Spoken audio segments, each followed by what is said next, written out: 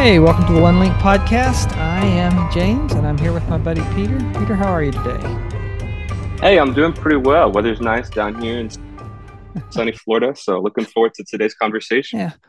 Other than a hurricane, when is the weather not nice in sunny Florida? That's what I want to know. It gets pretty warm during the summer, I must admit. This is the great time of the year. Yeah, that's probably true. Well, we're ready to jump back in with our buddy Eddie. Yeah, Eddie was my campus minister at UF, and I really appreciated the time with him last time and looking forward to what he has to share about evangelism today. Let's do it. What about evangelism? It seems like you guys have a pretty evangelistic, outreaching ministry. How do you go about, I don't know what to say, what's your philosophy? How do you train people towards evangelism on the campus? How do you build a culture of doing that? Yeah, and I have to say this is not my strong suit. Okay. I'm not an evangelist. I don't have the gift of evangelism. I share the gospel because I've been commanded to share the gospel, not because it's easy or natural for me. Right.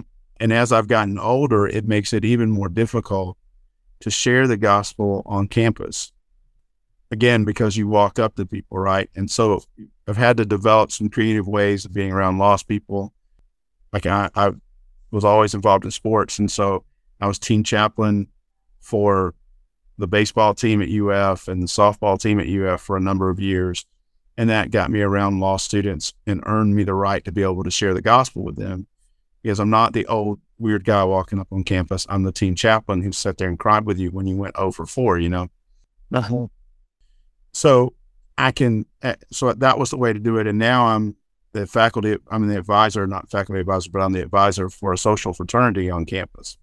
So there's 140 guys, about 90% of them or more are not believers.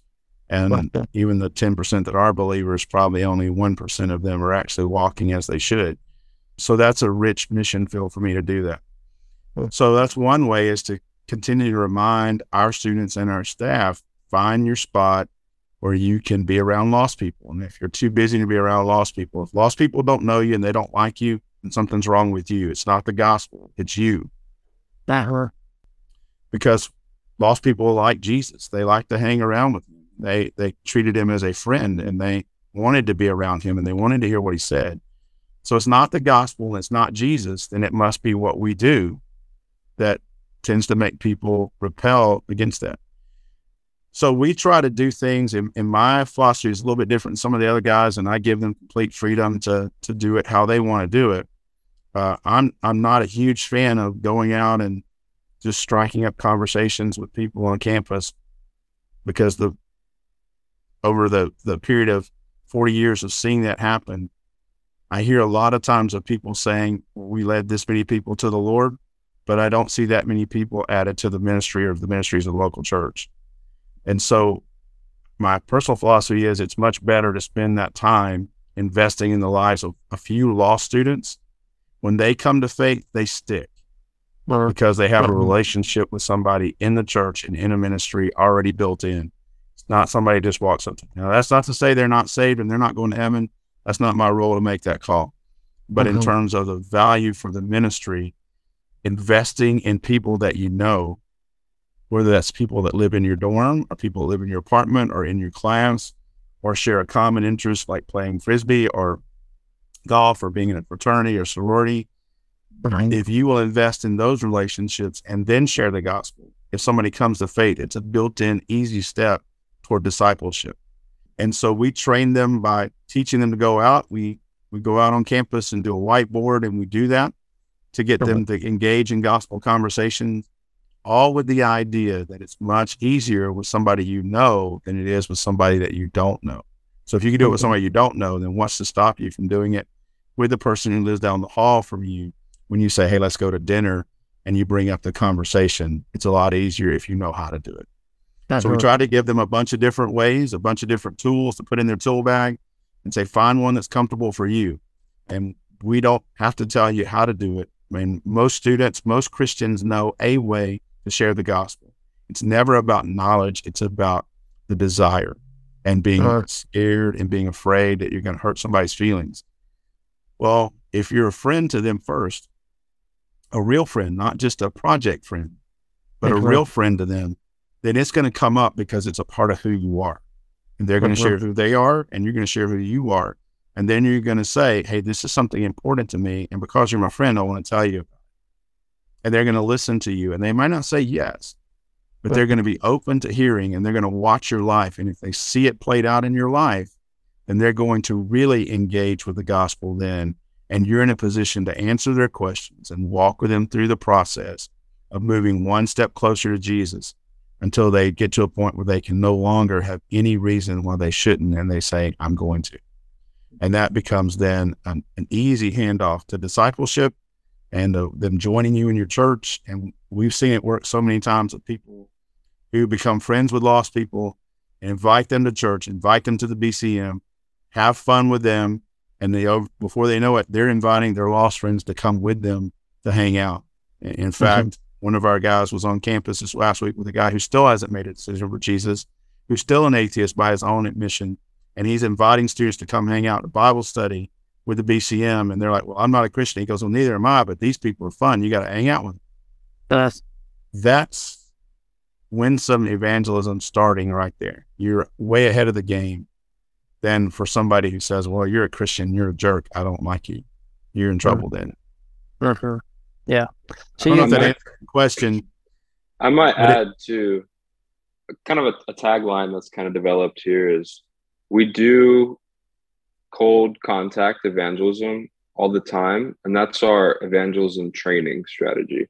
So you can go out on campus, in an hour, have 2 or 3 gospel conversations, which means in a semester, you might have 20 or 30 if you're doing that every week. That can get you 20 to 30 times more comfortable sharing the gospel. But that's just our evangelism training strategy. Our evangelism strategy is training people and just sending them out to go live their lives, to be in the dorm, to be on the team, to be at work. But if they're comfortable and competent, they're going to share the gospel if they know what they're doing. So, yeah. That's pretty awesome. Pretty awesome. One of the things that we're observing, just as a general rule with students that apply with us, is one, that most of them we don't think they have enough evangelism training, and that they probably all need to be more comfortable sharing the gospel. But the other thing, when we talk with our overseas partners, is it's much easier to bring up spiritual things in a lot of places overseas, even where you would think, oh, this, they're Muslim, they wouldn't want to talk, or they're Hindu. But actually, they're thinking about spiritual things all the time, and it's not at all unusual. Bring it up, and I, just like you said with the campus, students reach students. I mean, that's what we think here. College students from America are the best people to reach college students in South Asia or the Middle East or wherever. And so, I think a lot about usually one of the questions that they ask is, well, what do you do in America? What do you do on your campus? Well, I'm involved in a Christian ministry on campus. Oh, really? Tell me about that. Boom. So no matter what country you're in, you have an open door to share the gospel because they've asked you, what do you do? You didn't tell them that. That wasn't your lead. Your lead was, hey, I'm a student at UF. Or what do you do? What are students like at UF? Because most of the time they expect that every American is a Christian anyway, even though it's not true. We know it's not true. In many countries, they think it's true. So they're going to ask you that with the expectation that you're a Christian, and you may be the only Christian they've met in their entire lifetime. And so you have an open door there if you just say, listen, this is what I do, right? How do you spend your week? Well, I'm in class. I go to this Christian ministry. We get trained. We sit around. We read the Bible together. We go to church on Sunday. Well, what's church like? Well, we worship Jesus. We sing and we study the Bible. Would you like to read the Bible with me?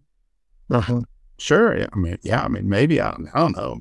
You can go any way you want to there, but it's just a matter of if you're willing to say to somebody, this is who I am, and this is important to me. And so I want to tell you what's important to me. And the reason why I came all the way across the country or across the world was to learn about your country and to learn about you and to meet you and be friends and have you learn about me and what's important to me. So what's important to you, I want to know. If you listen to that first, then when they say, well, what's important to you, you have an open door to step through. It's not that hard. Yeah, really, in most parts of the world. Yeah, absolutely. And several people have told me recently, one in a Hindu context, one in a Muslim, but it's like, if I don't bring up my faith in the first conversation or two, they don't think it's important to me. Yeah. And that's pretty well true. Like whatever we think's important, we talk to people about. How would you, but flipping that, because sometimes I feel like in America, is this a misperception on my part? Sometimes I feel like there's like more pushback, or they don't want you to bring that up. Do you feel like your students with their lost friends, should they bring up God at the beginning? Should they wait a little bit and become better friends? How do you think that plays out with American college students, 2023? Right. I think it depends on the student that you're talking to, right? If you're discerning, if you go into it saying, I'm going to be a friend to this person, and you get to know who they are before you want to know more about them than they know about you, right? But if they ask you, then you tell them. You don't hide it from them. But you don't have, that doesn't have to be your lead question. If you were to die tonight, where you'd go. That doesn't have to be your lead first thing you meet them with. It can, that can come way later down the road. You're talking with them about what is important to you and getting to know them, and you have something that was a common interest, whether it's you live in the same dorm, you're in the same class, you're eating the same food, or you're playing the same game. You have something that's common. So you can talk about that. And then you can say, well, what else do you do? Right? Well, you're a student. Well, what are you studying? Okay. What's important to you? Tell me a little bit about your family. Tell me about your background. What did you do when you were growing up? What did you do when you were in high school? And if you ask enough questions of them like that, sooner or later, they're going to ask you the question back to you. What do you do? What was your high school like? What was important to you? And you can then, in an honest conversation, share what's important to you. And if the gospel is important to you, you can say, my relationship with God is really crucial in my life. It's maybe who I am. It's who I am. It helps me to give to others and be friendly, or whatever is the comfortable flow of your conversation. But it's an easy step if you will invest the time to let them bring it up. And it usually doesn't take long between one conversation for them to ask you, well, what else do you do? You're an education major. What do you want to do? Well, I want to teach. Well, why do you want to teach? Because I really believe God has gifted me dealing with children. Oh, so you believe in God, right? It's working the conversation about spiritual matters into an everyday conversation as if it's just comfortable talking about it as you're talking about your favorite sport team or the Florida Gators or your school that you go to. Right? It's just a part of your story, and you want to treat it as such. Don't think of it as this weird appendage to your life. It's not something that's got to be a weird part of the conversation. And if you start talking about it and they're like, oh man, I don't want to talk about that gospel stuff. You're like, okay, let's talk about something else. And you let it go at that point, right? You don't press further than they're willing to open their heart. And so when they open it, you press. And when they close, you're like, okay, God, that's as far as we can go today. But you know that God's not done working, and he may use you, or he may use somebody else down the road. And you may not be the person who gets to cross the goal line with the gospel with that person, but you're the person that got it off the start line. Yeah. Or as we say, you're one link in the chain. That seems to be a good title for a ministry. Yeah, so it is. Peter, what else should we ask Eddie today? Well, maybe a question, maybe the more forward-looking. We've got, over the last couple of years, really in the last 10 years, in my perspective, but especially in the last couple of years, more and more students seem like they're thinking about going overseas long-term to serve in some different ways. Maybe that's one thing, maybe something else. What would you say are some future goals that you still have for the ministry? Being what it is, there's a lot of balls being juggled, a lot of ministry partners that are coming on, coming off, and things. What do you think the next step is in a ministry that's sort of this well-developed, for lack of a better word, or this mature, I guess? Yeah, well, certainly I think one of the things, honestly, is a succession plan and a handoff for me to whoever else comes after me. And, I'm not naive to think I'm going to do this forever. I don't know when God's going to say it's done, whenever God says that it's done, right? And if he calls me somewhere else, then I'll go somewhere else. As Peter's heard us say a lot, and we say it often, you put your yes on the table and you let God say when and where and how long. And so until God says somewhere else, then I'll be here doing this until he says something else. But eventually there's going to be a succession. There's going to be a handoff. So I think part of is looking for that and developing, and that's already started in some ways, of developing guys and saying, hey, my recommendation when I leave here is going to be one of you guys continue this and step in. And so whoever that is, I don't know, depends on who's still here at that point, or who's coming back for that matter. I won't get to pick it. But I think one of the other things is, as we talked about, is we want to send 50 students a year. We want to send 50 students every summer to spend all summer cross-culturally. And in addition to that, we want to help churches and resource them and sending short-term trips. And we want to do that for the kingdom's sake, not for our sake, because by the time that they can benefit us, they won't be benefiting us. They'll be benefiting their local church. And that's a great thing. So in terms of missions, I think that's the involvement. I mean, I would love to see, selfishly, a team on every continent every year. Sure. I'm not sure we can get to Antarctica, but if we need to share the gospel with penguins, so be it. But in every other continent, I'd love to have a team there. I'd love for UF to have a presence that the gospel has gone out from UF to every part of the world, and to be able to say that. And we can in some ways, because we've been, somebody from UF has been on every continent sharing the gospel over the last 20 years. But every year we would like to have continued partnerships with that. And I think the other thing is, just another statement, we might be to pause there and give another chance to pick up another conversation, is one of the things that we tell parents and students is going on a mission trip is never safe. So whenever they say, well, the world's not a safe place, absolutely, you're correct. The world is not a safe place. There is no guarantee that if you go, you'll come back. But there's no guarantee that if you get in your car and you drive across town, you'll come back. There's no guarantee that you'll go on vacation with your family and be safe. The world is not a safe place, but the securest place you can be is right where God wants you to be. And if you step off this planet into the arms of Jesus from being on mission, then you will go doing exactly what he called you to do. And there is no better way to go home than to be on mission with God in the place where he wants you to be in that moment. And so, yeah, it may not be safe, but it is definitely secure. God knows where you are. God has all the resources. And if he wants you home, you'll come back. And if he doesn't, he will fulfill his purpose for your life in that spot. There can be no greater joy than to know that your purpose in life was fulfilled and God called you home from the very spot you were supposed to be. So we try to help parents understand that whenever they say, oh, this, whatever's in the world happened, there's always going to be something in the world happening.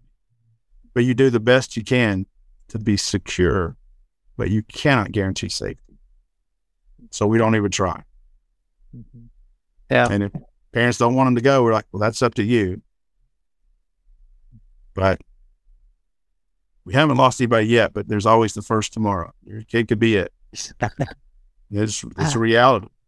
Yeah. We've had students die just here. So it can happen, but it doesn't matter. You still need to go. If that's where you want to go, then go. You'll be all right. Yeah. That's awesome. Well, I sure appreciate your time. I love hearing about your ministry. I love the partnership that we get to have with you. Both the students you send and Peter that you share with us, and bracing before him, and hope and pray that you do get those 50 students a year and hitting every continent. I'm with you that would be awesome. Well, we're very appreciative of OneLink, and I would say you can share this with any director of any student ministry. You find people who do something well and you let them do it, and it helps your ministry, because then you don't have to do what they do well. You can go do something else well and expand the kingdom on your campus. And OneLink does missions well. They train well. They help recruit well. And I highly recommend partnering with them at some point. In some level, you still get to control what you want to control, and you get to hand off what you want to hand off. That's a great partnership. Awesome. Well, we sure appreciate it, Eddie. God bless you. Well, that wraps us up with Eddie. Peter, I'm so grateful that you set up this interview with him and grateful to get to pick his brains a little bit.